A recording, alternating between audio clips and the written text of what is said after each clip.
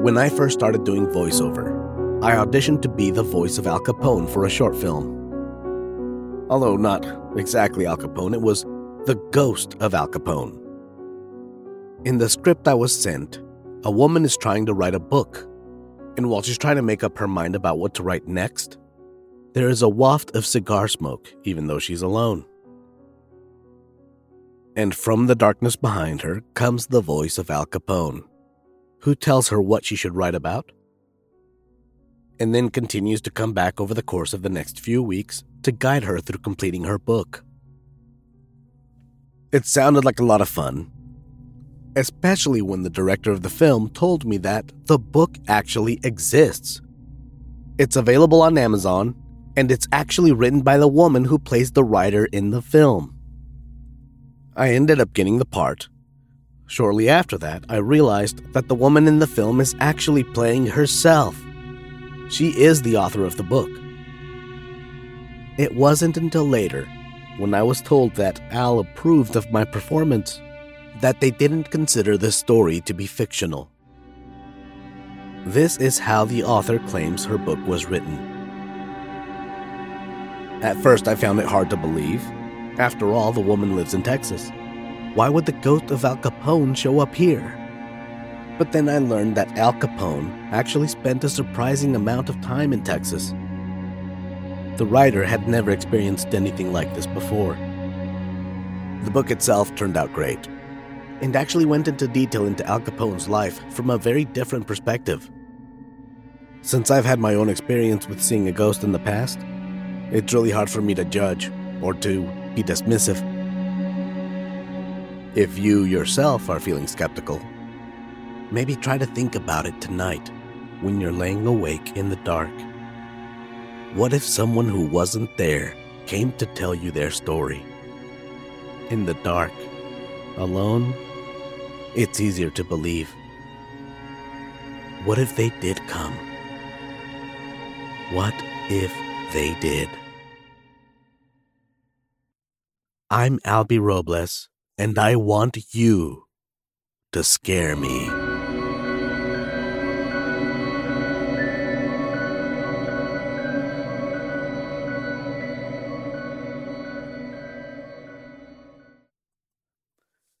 If you've seen the show Them on Amazon Prime, then you've hated today's guest at least once. He's a great big, very nice guy who plays a lot of great big, terrible people. So here he is, one of the nicest and scariest people I've ever talked to, Michael Vincent Berry. Hey guys, I'm Michael Vincent Berry, and I am a television and film horror actor. I classify myself as a horror actor just because that's where I ended up in a branding situation in my work. You know, I came to the horror game late in my life. Once I really launched off into film and television, I started noticing that I was being cast a lot as, you know, these killers and rapists and bad guys and, you know, just all these horrible people and really within the realm of horror. And then that just kind of picked up, and I had a fan base that started following and really just kind of found my niche there and a place to land. And you know, it's funny because, you know, it couldn't be quite as opposite as who I am in real life. You know, I'm a big lovable teddy bear, so you know, playing these roles are always kind of a big departure from who I am in real life. And yet, you know, I find in the horror world that I'm able to kind of deal with some past demons in my own life, you know, and in that genre, I find a way to kind of let those demons out, if you will. I got my start in horror about 4 years ago when I kind of branched off and started doing film and television. You know, I'm a veteran stage actor, and then went into public education as a artistic director for a performing arts house school out in San Francisco, the Bay Area, and raised some, you know, mega superstars like Zendaya and Bo Burnham and Tati Gabrielle. And when I left that life and went into film and television, like the first 3 or 4 roles I was cast in were in the horror genre. And, you know, I've always loved horror films and in that genre, and to be able to kind of, you know, like start playing in that playground and in that sandbox was super thrilling for me. And then, you know, the horror community just being so welcoming and open and accepting, and you know, I'm also an LGBT actor, and so to kind of, you know, have those two worlds collide in a horror genre was super, super cool. And really that really kind of jumped off and started really taking its own legs with my role in Innocent Boy, the short film that I filmed a few years ago, where I played Mama, a methed out transsexual end of days dystopian cracked out. It was crazy. But, you know, that's kind of where it really got its legs and kind of just took off from there, and brought me opportunities such as them on Amazon. You know, horror for me was you know, I used to wait till my parents go to bed and went to bed, and then would sneak out and watch all the shows that I wasn't really supposed to be watching. You know, and I'm, you know, I'm old school. I'm old, so you know, it was things like, you know, Exorcist and Rosemary's Baby and all of those films, The Birds, and, you know, a huge Hitchcock fan. But really, the one that was the one that really kind of sent me over the edge and traumatized me for years was the original Omen. That you know, so many, you know, whether it be dogs or housekeepers, or really the, you know, the elevator scene where, you know, where that thing, you know, comes down and like slices him in half in the middle of that elevator. That, yeah, I don't think I got on an elevator until I was, you know, like in my 40s. So way back in the mid 70s, I would say, with all of those really great defining films that we look back on now. Those are the films that, you know, really haunted me and made me think that one day, you know, that would be something that I would be totally stoked to do. And here I am doing it. So it's awesome. You know, I think people seek out horror and terror and fear and being scared for, you know, a lot of different reasons, you know, whether it be horror films or, you know, jumping out of airplanes or jumping off bridges and bungee jumping, or, you know, whatever your thing is. I think it really all comes down to really, you know, I think it's a psychological thing. I think it's a scientific thing, actually. I think that, you know, if I'm on a 737 and we do a deep nosedive and we're headed to the ground, that's a different kind of terror. I think the terror that we're talking about on horror, or being scared or frightened intentionally, is really kind of what we call controlled terror or controlled fear, where we are able to control the environment and yet get that adrenaline rush and get those endorphins going that I think typically happen when we are scared or fearful. So I think we seek it because, you know, deep down in an odd way, it makes us feel good scientifically. And yet we're able to control that. You know, we can turn it off or close our eyes or put our hands over our face or whatever. And so, yeah, I think it's a big adrenaline rush, really. You know, I think it would go back to, you know, my most fun experience, like being on set or character that I played within the horror genre, would be Mama from Innocent Boy that I spoke of. You know, it's an indie project. It was an indie project, a short film that was shot by a local crew here out of Dallas, and we were able to go out into the central Texas Hill Country, and we were out there for about 4 or 5 days in a controlled environment, just out in the middle of nowhere, beautiful Texas, stars and skies at night, rattlesnakes on the ground during the daytime, like, you know. But, you know, just the whole company and crew being secluded in that one area and being able to put together what ended up to be like a multi award winning film, just because it just was so out there. You know, it was so end of days dystopian. The DP and the director shot in like this multicolored, like fantasy.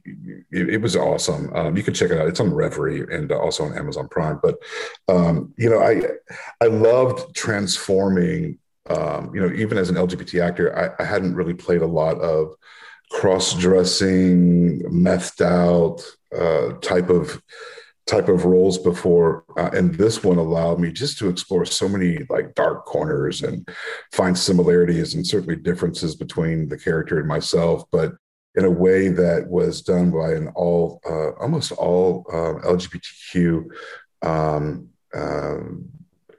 casting crew, which was awesome. Shot in Texas, which is awesome. And the horror genre and combining those two worlds is not something that happens all the time. And so it was kind of, in a way, groundbreaking. And certainly, I think, set the bar really high for future projects and dreamers and writers and directors and producers to produce content that's so inclusive and also just, in this horror world that we all love so much. I've had a few really crazy, whacked out stuff before that's happened in my life. I think the youngest one, I'll tell you a couple of them. One of the ones that really had the most lasting impression on me was my grandfather used to own a farm and a peach orchard out in East Texas, outside of Crockett, Texas. And for years, every summer I would go and help him sell peaches on the side of the road in front of his farm. And one summer I went up, and I don't know, I couldn't have been more than 10 or 11, 12 years old. It happened to be I was there that during their big, I guess, annual tomato festival. And I guess when you're in Crockett, Texas, that tomato festivals, when the parades and rodeo are all a big deal. And so, he took me to that parade that year, and I was standing on the side watching the parade go by, and there was this horse that approached, and there was a man on the horse, and as he approached me, I could see he was like starting to turn his head, and he looked at me with this like really gaunt face, really just horrifying, like spooky face. Didn't say anything, just looked at me, turned his head, and kept galloping on his horse or riding on his horse. And I told you the end of the story before the beginning because that was the dream I had. And when I showed up to this tomato festival, that actually came to fruition. That actually happened to me. And so I had dreamed about this for years, and then that happened. And as somebody that's 10, 11, 12 years, I can't remember how old I was now, probably 11 or 12, that haunted me for into my 30s. I was able to kind of have that childhood dream and then see that actually happen in my real life. So that was the one that was really, really kind of haunting and lasting for me. And then I had some weird things happen as a kid in my teens and things like that. But then, fast forward to probably the other one that was the most kind of spooky for me was I fast forward, I was probably 30, 31, 32 years old, and I was living in South Florida, Boca Raton, and my partner and I had just bought this house in Boca, and nice house, beautiful backyard with pool and all that stuff. And we had just been moved in. We were probably there a couple of weeks, and we were out doing some yard work one day, and we had not yet met the neighbor on our right-hand side. And so, this house, the way that it laid out, had multiple bedrooms on one side, multiple bedrooms on the other, and then kind of like this big community room and kitchen, and it all overlooked the pool in the backyard. And one of the nights that we had just moved in, we were unpacking. We had boxes everywhere, and so my partner was asleep in the master bedroom, and I had gone over to the other side of the house. I was unpacking stuff and decorating stuff and setting things up, and I fell asleep in one of the guest bedrooms. And that bedroom, we kind of noticed pretty early on, like in the first couple of days, that bedroom was exponentially colder than the rest of the house. And so anyway, I fell asleep in this bed, and in the middle of the night, I woke up, and at the end of the bed were an old like settler type looking guy and like a young girl, both kind of dressed from the 1800s, probably, I would say, if I had to put a timeline on it. And it scared the shit out of me. I was at the end of my bed and closed my eyes again and opened them back up, and they were gone. And And I didn't say anything to my partner, and I don't know, 4 or 5 days went by, and he came to me one morning, I think it was like Saturday or Sunday, and he said, "Hey, I gotta ask you something about the bedroom over there." And I'm like, "Yeah." I'm like, "It's super cold." And he goes, "Yeah, are you seeing anything in there?" Because I have. And I'm like, "Oh, really? Tell me about it." He told me about it, matched the description. So fast forward, we had been there a couple of weeks, and we were outside doing yard work, and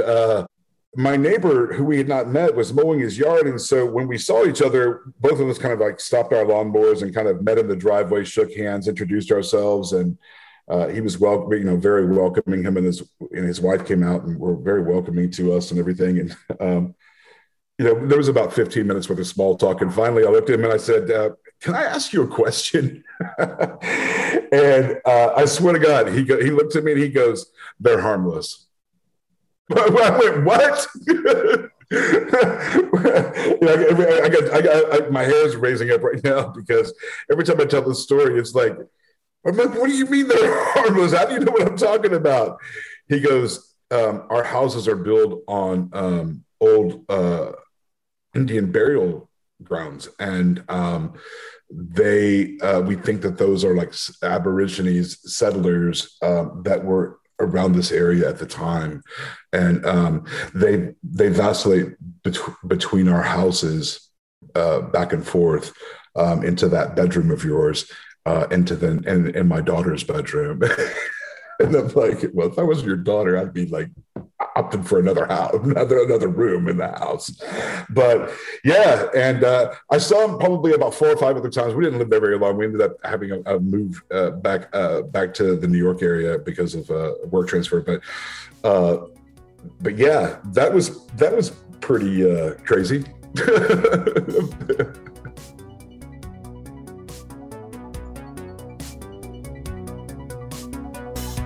Do you want to try to scare me? If you've had or have heard about a paranormal experience you'd like to share, or if the area you live in has a particularly scary legend or lore, I want to hear it. Send an email to scareme@albieroblesvoice.com.